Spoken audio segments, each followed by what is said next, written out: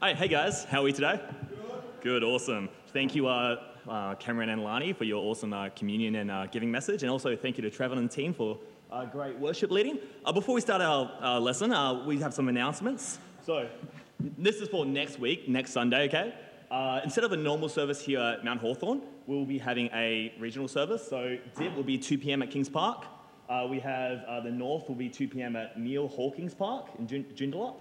And then South will be at 12 p.m. at Lo Quay Rive Cafe in Wilson. Yeah. I was meant to say River Cafe, is it? Okay. Fair enough. All right. And one more announcement. Blair's dad isn't doing particularly well right now. He's facing quite a challenging time, as is Blair. So be sure to pray for Blair's dad and his health, okay, and also maybe give Blair some encouraging words at some point as well, because it is tough, having those kind of circumstances. All right. So, 1 Samuel, chapter 5. Now, if you guys remember last week, we had, what Sam did on chapter 4. It wasn't a bleak outlook. It was a bleak outlook, sorry. It was not really good vibes. I mean, you have literally Eli's died, right? Eli's sons have died. Eli's daughter-in-law has died, and they've lost the Ark of the Covenant. Not good vibes at all, right? Right? And literally, Eli's daughter-in-law names her son Ichabod. Ichabod, sorry. Ichabod. Thank you, Trevor. Which means, God has departed us. He's left us. This whole atmosphere of hopelessness. That's how chapter 4 ends. Right? But chapter 5 changes tone a little bit, right? Chapter 5, 6, 7 has a brief insight of hope. Right? There's a change of tides for the Israelites. And so we're going to be reading chapters 5 to 7, so it's a lot of reading. It's going to be a test of my ability. All right? So bear with me, okay? Because there is a lot happening in here. Right? Because there's a lot of quantity, but also there's a lot of quality. There's a lot of key lessons that we can learn from these chapters. So chapter 5, verse 1, it says, after the Philistines had captured the ark of God, they took it from Ebenezer to Ashdod. Then they carried the ark into Dagon's temple and set it beside Dagon. When the people of Ashdod rose early the next day, there was Dagon, fallen on his face on the ground before the ark of the Lord. They took Dagon and put him in his place, but the head and hands had been broken off. But the following morning when they rose, there was Dagon, fallen on his face on the ground before the ark of the Lord. His head and hands had been broken off and were lying on the threshold. Only his body remained. That is why to this day, neither the priests of Dagon nor any others who enter Dagon's temple at Ashdod step on the threshold. The Lord's hand was heavy on the people of Ashdod and its vicinity. He brought devastation on them and afflicted them with tumors. When the people of Ashdod saw what was happening, they said, the ark of the Lord of Israel must not stay here with us, because his hand is heavy on us and on Dagon our God. So they called together all the rulers of the Philistines and asked them, what shall we do with the ark of the God of Israel? They answered, have the ark of God of Israel moved to Gath. So they moved the ark of the God of Israel. But after they moved it, the Lord's hand was against that city, throwing it into a great panic. He inflicted the people of the city, both young and old, with an outbreak of tumors. So they sent the ark of God to Ekron. As the ark of God was entering Ekron, the people of Ekron cried out, they have brought the ark of God of Israel around to us to kill us and our people. So they called together all the rulers of the Philistines and said, send the ark of God of Israel away. Let it go back to its own place. For death had filled the city. Let it go back to its own place, or it will kill us and our people. For death had filled the city with panic. God's hand was heavy on it. Those who did not die were afflicted with tumors, and the outcry of the city went up to heaven. When the ark of the Lord had been in Philistine territory 7 months, the Philistines called for the priests and the diviners and said, what shall we do with the ark of the Lord? Tell us how we should send it back to its place. They answered, if you return the ark of the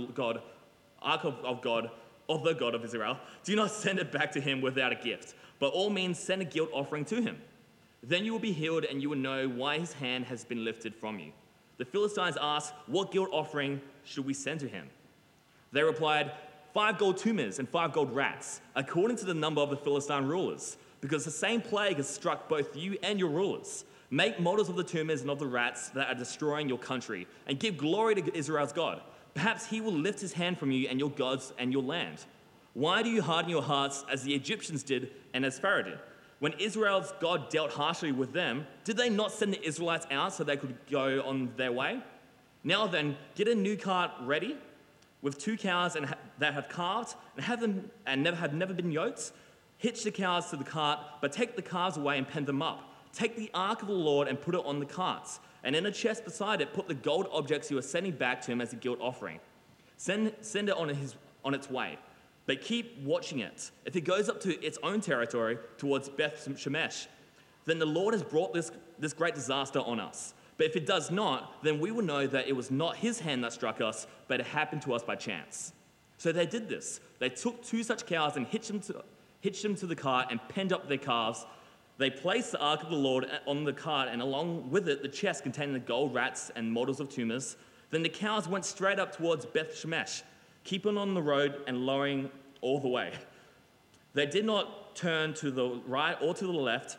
The rulers of the Philistines followed them as far as the border of Beth Shemesh. Now the people of Beth Shemesh were harvesting their wheat in the valley. And when they looked up and saw the ark, they rejoiced at the sight.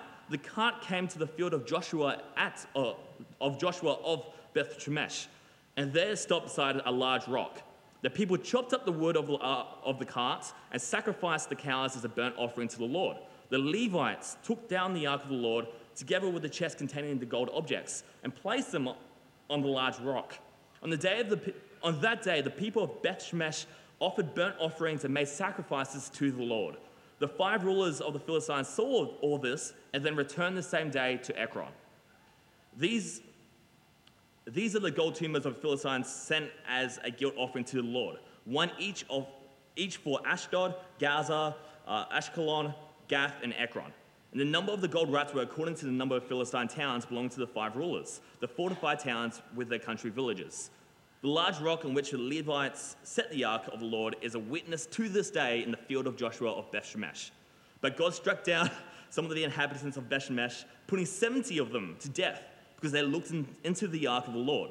The people mourned of the heavy blow the Lord had dealt them, and the people of Beth Shemesh asked, "Who can stand in the presence of the Lord, this holy God? To whom will the ark go up from here?"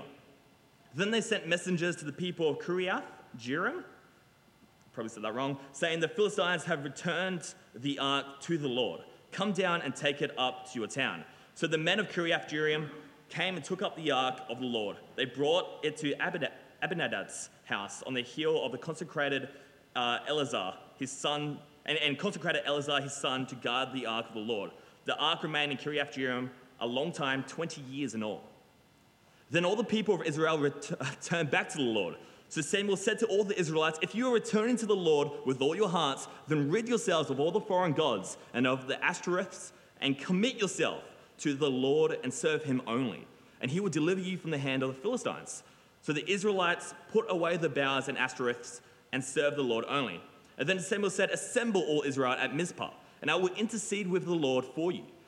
When they had assembled at Mizpah, they drew water and poured it out before the Lord. On that day they fasted, and there they confessed, "We have sinned against the Lord." Now Samuel was serving as leader of Israel at Mizpah. Now when the Philistines heard that Israel had assembled at Mizpah, the rulers of the Philistines came up to attack them. And when the Israelites heard of this, they were afraid because of the Philistines. They said to Samuel, "Do not stop crying out to the Lord our God for us, that he may rescue us from the hand of the Philistines." Then Samuel took a suckling lamb and sacrificed it as a whole burnt offering to the Lord. He cried out to the Lord on Israel's behalf, and the Lord answered him. While Samuel was sacrificing the burnt offering, the Philistines drew near to engage Israel in battle. But that day the Lord thundered with loud thunder against the Philistines and threw them into such a panic that they were routed before the Israelites. The men of Israel rushed out of Mizpah and pursued the Philistines, slaughtering them along the way to the point below Beth-kar. Then Samuel took a stone and set it up between Mizpah and Shen. He named it Ebenezer, saying, "Thus far the Lord has helped us." So the Philistines were subdued, and they stopped invading Israel's territory throughout Samuel's lifetime, and the hand of the Lord was against the Philistines. The town from Ekron to Gath that the Philistines had captured from Israel were restored to Israel, and Israel delivered the neighboring territory from the hands of the Philistines, and there was peace between Israel and the Amorites. Samuel continued as Israel's leader all the days of his life. From year to year, he went on a circuit from Bethel to Gilgal to Mizpah, judging Israel in all those places. But he always went back to Ramah, where his home was. And there he held court for Israel and built an altar there to the Lord. That's a lot of reading, I know. Okay, there was heaps in there. Let's have a quick prayer that unpacked what these scriptures are talking about. Amen? Heavenly Father, I just want to pray that, first of all, thank you that we can gather here, Lord, and learn about your word, learn about who you are. And so I want to thank you for the scriptures of Samuel 5 to 7, Lord. There's so much content, so much happening, Lord, that it really does have the potential to be convicting for our lives. I pray as we hear your words, Lord, and as I unpack it, that we can be convicted. That can translate practically into our lives and allow us to be closer to you, Lord. I pray this in your precious name. Amen. Sweet. So, chapters 5 to 7. I have 3 points, guys. Really simple points. The first one is God is sovereign. The second one is that you can't fit God in your box. See what I did there? Because the Ark of the Covenant is Okay. And the third one is Samuel succeeds where Eli fails. All right, so 3 very simple points, but let's unpack it and see where what we can learn. So the first one, God is sovereign. Now, obviously, we know God as king, right? And we hear that phrasing often, right? And that's how Israel viewed God as well. But towards the end of chapter 4, that's not how they were treating God, right? In fact, God's word had been quiet for a long time, as Sam explored in the previous sermon. Right? But it was common practice whenever a enemy conquered whenever a nation conquered their enemies, that they would take remnants or like trophies, spoils of war from that victory back to their hometown. That's exactly what the Philistines do. The Philistines beat Israel, and they take the Ark of the Covenant as a trophy, as a testament to their victory, right? And we have to understand that for the Philistines, Israel and the God of Israel are interlinked. They're not separate. They beat Israel in a battle, it means they beat God in a battle, right? And that's why we get this a little, a scuffle in the temple of Dagon, because God does not respond well to Dagon, does he? All right? Dagon ends up face down on the floor before the Ark of the Covenant. And Dagon, if you don't know, is the god of the Philistines. God is humbling Dagon. Right? God is putting Dagon in his place, right? And essentially what God is saying is, just because Israel is defeated, just because my people are flawed and are not victorious, right, it doesn't translate to me, right? This is his people, but God is indeed separate. God doesn't have the failures and flaws that his people and that we have as well, which is, tremendous news, right, for us. Because we can be like Israel in chapter 4. And Sam explored it last week, where we can be in a scenario where it feels hopeless. There's nothing to gain, right? There's no future for us. It's like God has forsaken us. We can have those feelings, right? But what God is demonstrating here is even if we are in that situation, he is not. Even when we are feeling like that, God is victorious. God keeps on pressing forward, yeah? I do find it interesting how he goes down twice, Dagon, I mean, right? The first time he falls down, he's intact, he's doing well, right? But the second time he falls, it's not so good, is it? Right? And I do feel like there's a reason for this, right? The second time he comes down, he's actually dismembered. His limbs are on the threshold of the temple. Which is interesting. Why is God doing this? What's the point of God bringing Dagon down twice, right? I feel like it does demonstrate the character of God to some degree. Dagon, in the minds of the Philistines, is above God. So God humbles Dagon. He brings Dagon down to the floor. But Dagon goes back up to his place. He goes up to his elevated, lofty place above God.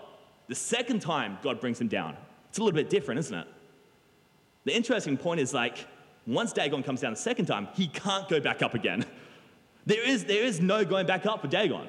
Right? He's literally been humbled to the point where he cannot go up anymore. And it does make me think of this, the passage in James 4 where it says, God opposes the proud but shows favor to the humble. Yeah? It's almost like be humble or be humbled. That's kind of what's happening here, right?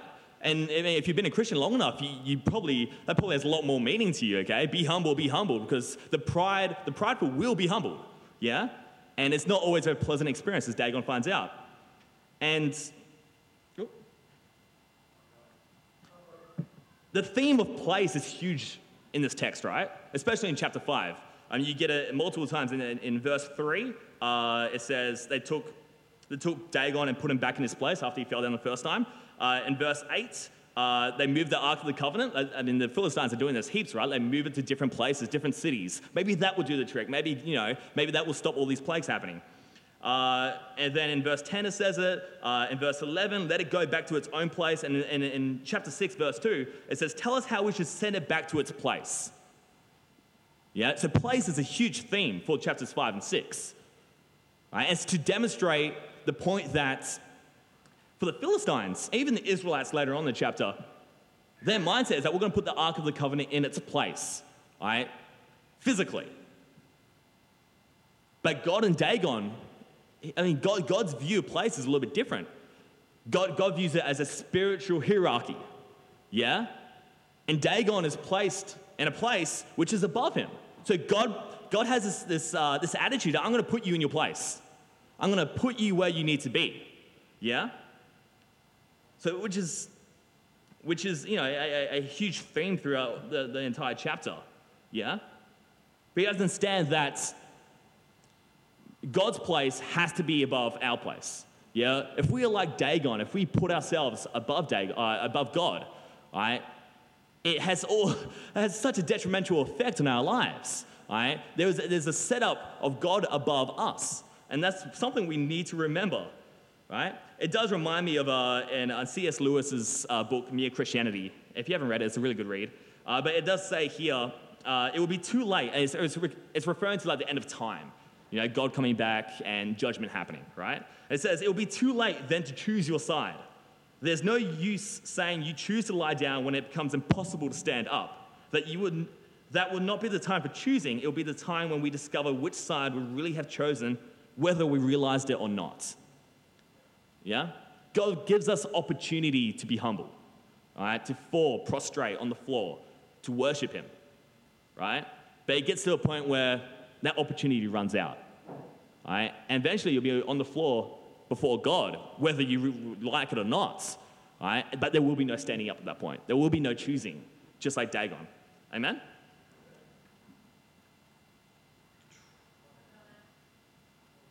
So, my second point, you can't fit God in your box, right? You can't fit God in your box. Right? And like Cameron mentioned earlier, we've been looking at the study series of God being incomprehensible during midweeks, right? It's a book by Jen Wilkins, which has been really eye-opening because we have a habit of humans, and Wilkins explores this. We have a habit of humans of comprehending stuff we don't really understand. Yeah, we put stuff in the boundaries of our limited minds so that we can have a sense of control, that we can control it. We do it with each other, but we also do it with God, right? And it says here in verse 19 of chapter 6, but God struck down some of the inhabitants of Beth-Shemesh, putting 70 of them to death because they looked into the ark of the Lord. The people mourned because of the heavy blow the Lord had dealt them. And the people of Beth-Shemesh asked, who can stand in the presence of the Lord, this holy God? To whom will the ark go up from here? And this is a challenging scripture, right? God kills 70 people for being curious, for looking into his ark, right? I mean, on top of that, he's just inflicted on the Philistia all kinds of plagues, tumors. This is challenging for us to grasp. How can God, and you heard this a lot from all types of people, how can a good God allow this kind of suffering? Right? Especially when we look in chapters 2 and 3 and we learn about Eli and his sons. For generations, they are corrupt and evil. And God is silent.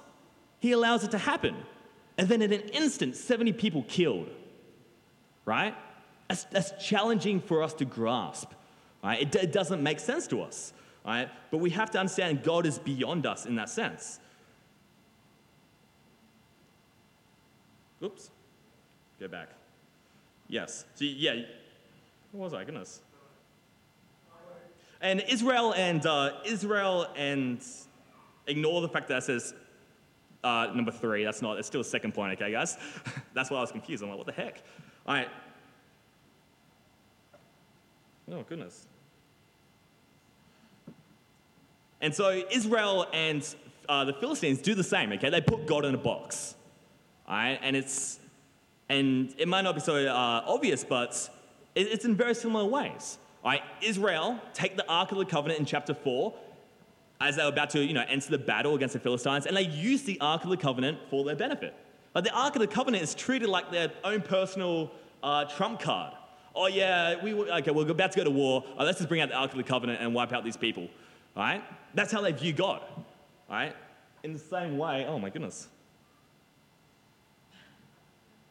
In the same way that, I'll bear with her, okay? In the same way, the Philistines do the same as well, right? The Philistines take the Ark of the Covenant and they, as a trophy, and they parade it back to Ashdod, right? In both ways, they're using the Ark of the Covenant. In both ways, they are using God. The Israelites are using God as a tool for self. But the Philistines are using the Ark of the Covenant, using God as a trophy of recognition, right? And it's limiting the character of God down to a singular purpose. Right? And it doesn't go well for Israel, does it? It doesn't go well for the Philistines. Right? That's a stern warning for us. Don't limit God and do not use God. God is not to be used. Right? God is outside of our tool belts. Amen? Right? But think about that. Do you, like the Israelites, do you use God as a tool? Right? Do you limit God to doing a singular purpose in your life? Maybe it's to, maybe it's to feel better about yourself. Okay? Or maybe you use God as a way of social acceptance because you're part of a church. Yeah? In the same way, the Philistines use him as a trophy. Do you use God as a trophy? Right? A badge of honor. Right? Because you follow God, do you look at other people who don't follow God, right? Non-believers, and you think to yourself, that makes me feel better about myself. Right? I have God. Both are dangerous, right? Both limit God and both are using God. All right, sweet, it's working, but not on my phone. Next slide, Jordan.